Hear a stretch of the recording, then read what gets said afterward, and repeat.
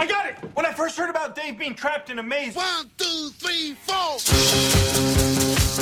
I built a labyrinth. Can you believe it?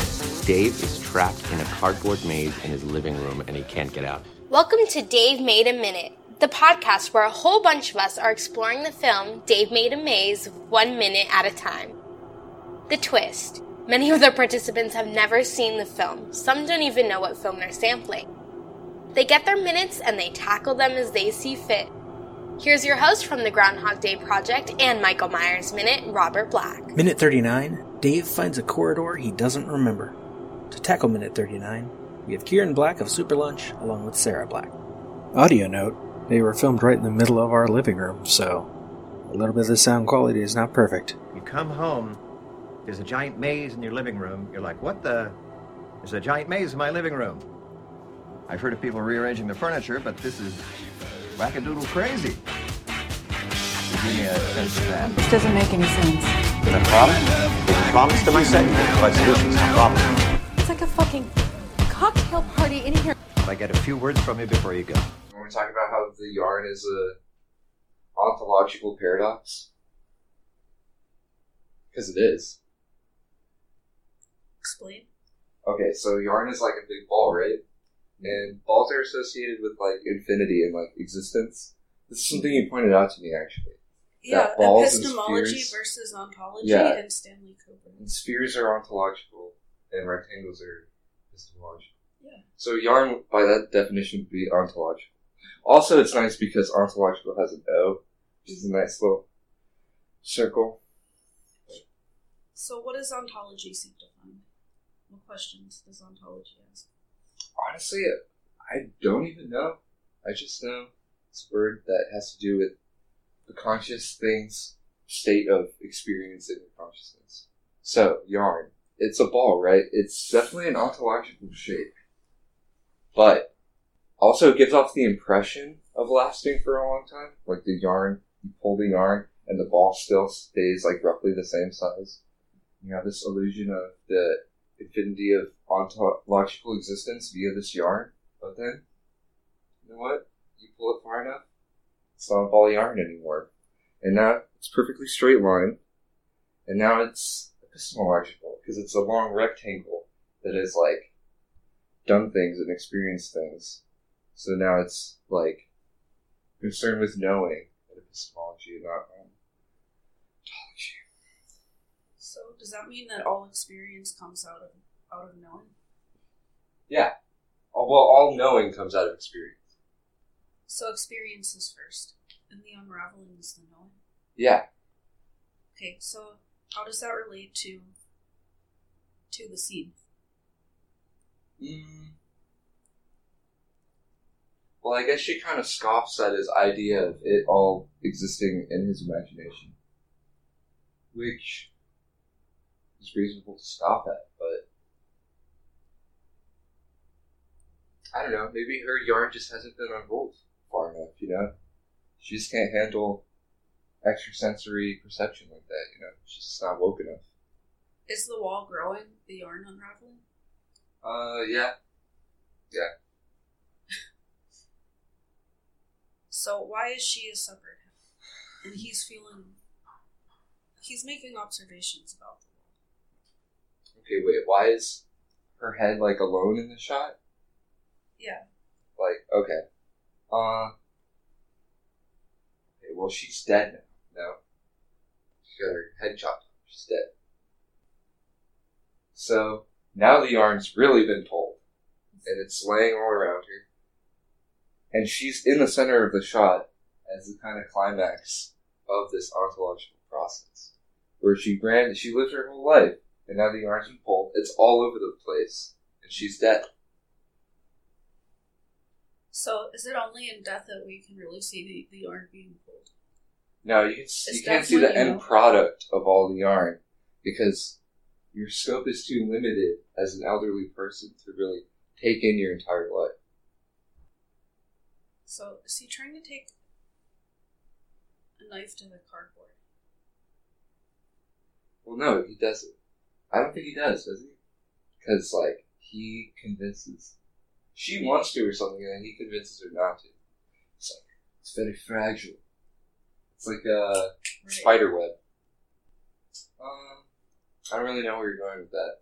I don't know either. I was just trying to figure it out. Why do you think it's made out of cardboard? That's pretty much one of the weakest wall structures that there are. They're not getting surrounded in brick or stone. Not even mud. Yeah, it's cardboard.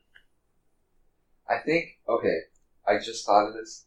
I think it's a symbol for the continual walls that we build up in our brains and the connections that we make become continually cardboard and kind of unnecessary and just more complicated to walk through because over the years you've kind of built all these cardboard walls in your mind, So we think that they have purpose and structure, but they really don't. Really, they're just playing with you, dog. So we can just tear down our own maze whenever we want to. Yeah, but you get comfortable in it because it's precious, like a spider web. And you don't want to break it. But maybe one day you'll break it and you'll fall through and you'll see all the wreckage for what it really is. But yeah, him being it's too fragile is obviously I feel like he's either talking about the connections in his brain or his ego or something. Just some sense of identity. It's too fragile. I don't know. I just don't think he's capable of making any confident decisions. And I think he kind of just recluded, or what's the word for that? One who is a recluse recludes. Yeah. Is that fair?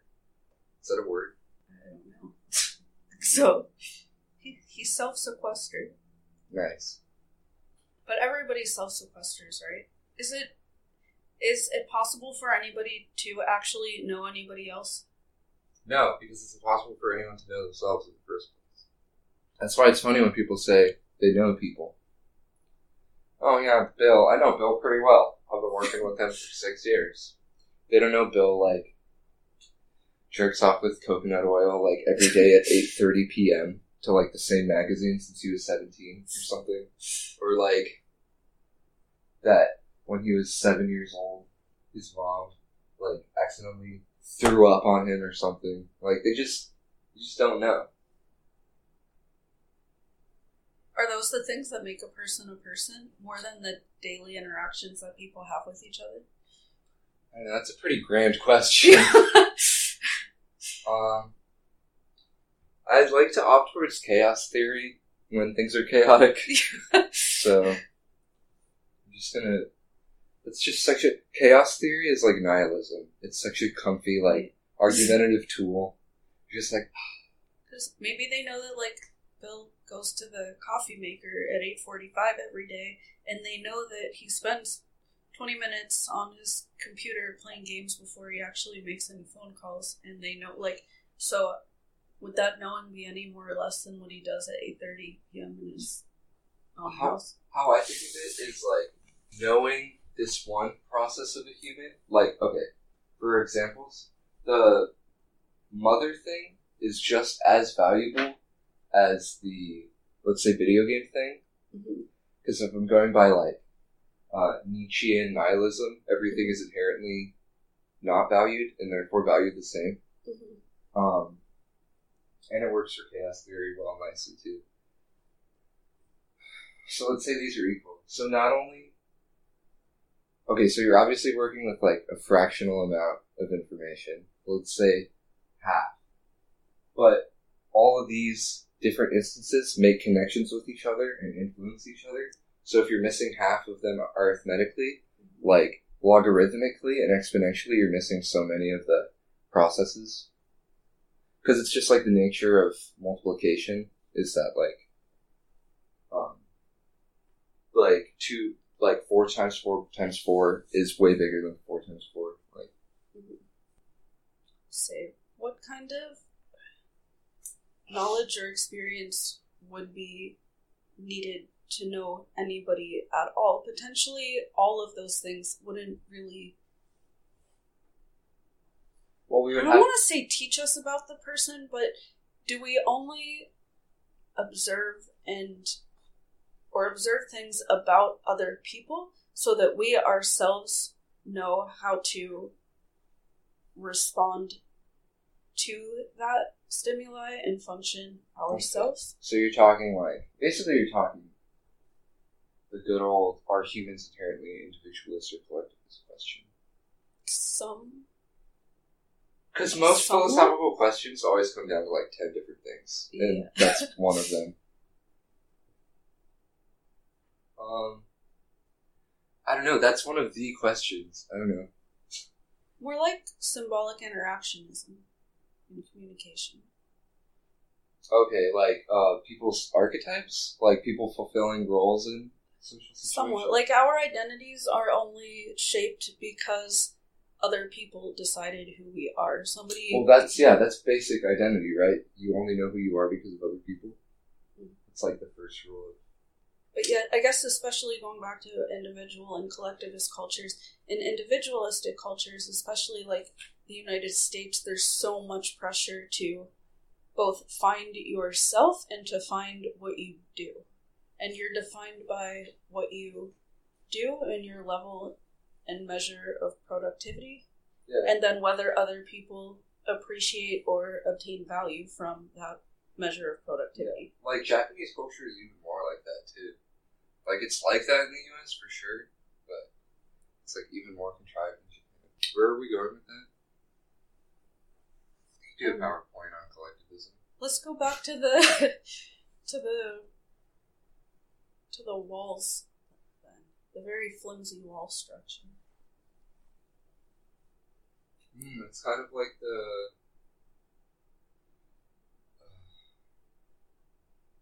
I wonder what this movie's philosophical standpoint is on obvious questions. Because it's pretty ambiguous. And also it's a very inherently philosophical movie. But they kind of hide in their juvenile ambiguity. By juvenile ambiguity, do you mean the use of humor to try to connect the audience or engage the audience with what's happening in what otherwise could be too serious or too nihilistic or too off-putting? Yeah, it kind of feels artificial in its sense of, kind of feels like it's trying to placate you, if you will. Or is it just absurdist to make? No, I would like it a lot more if it was absurdist.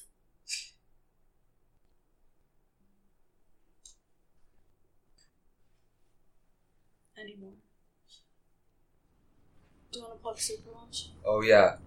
I make art with people and it coalesces. Okay, I'm gonna restart this.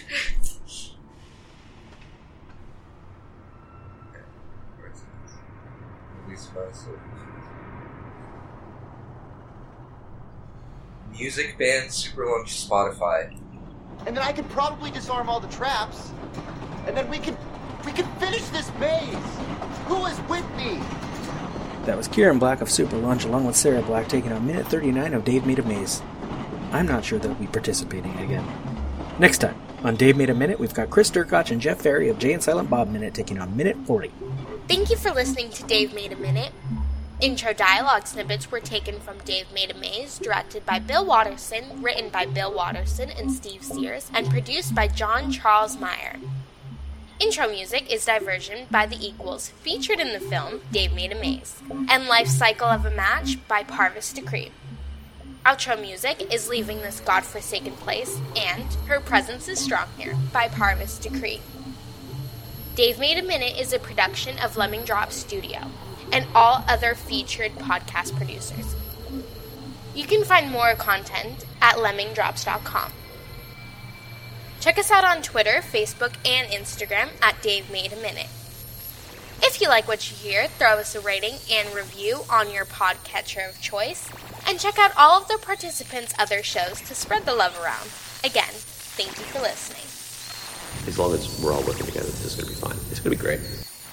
I need you to notify the families of everyone who died here today. Totally.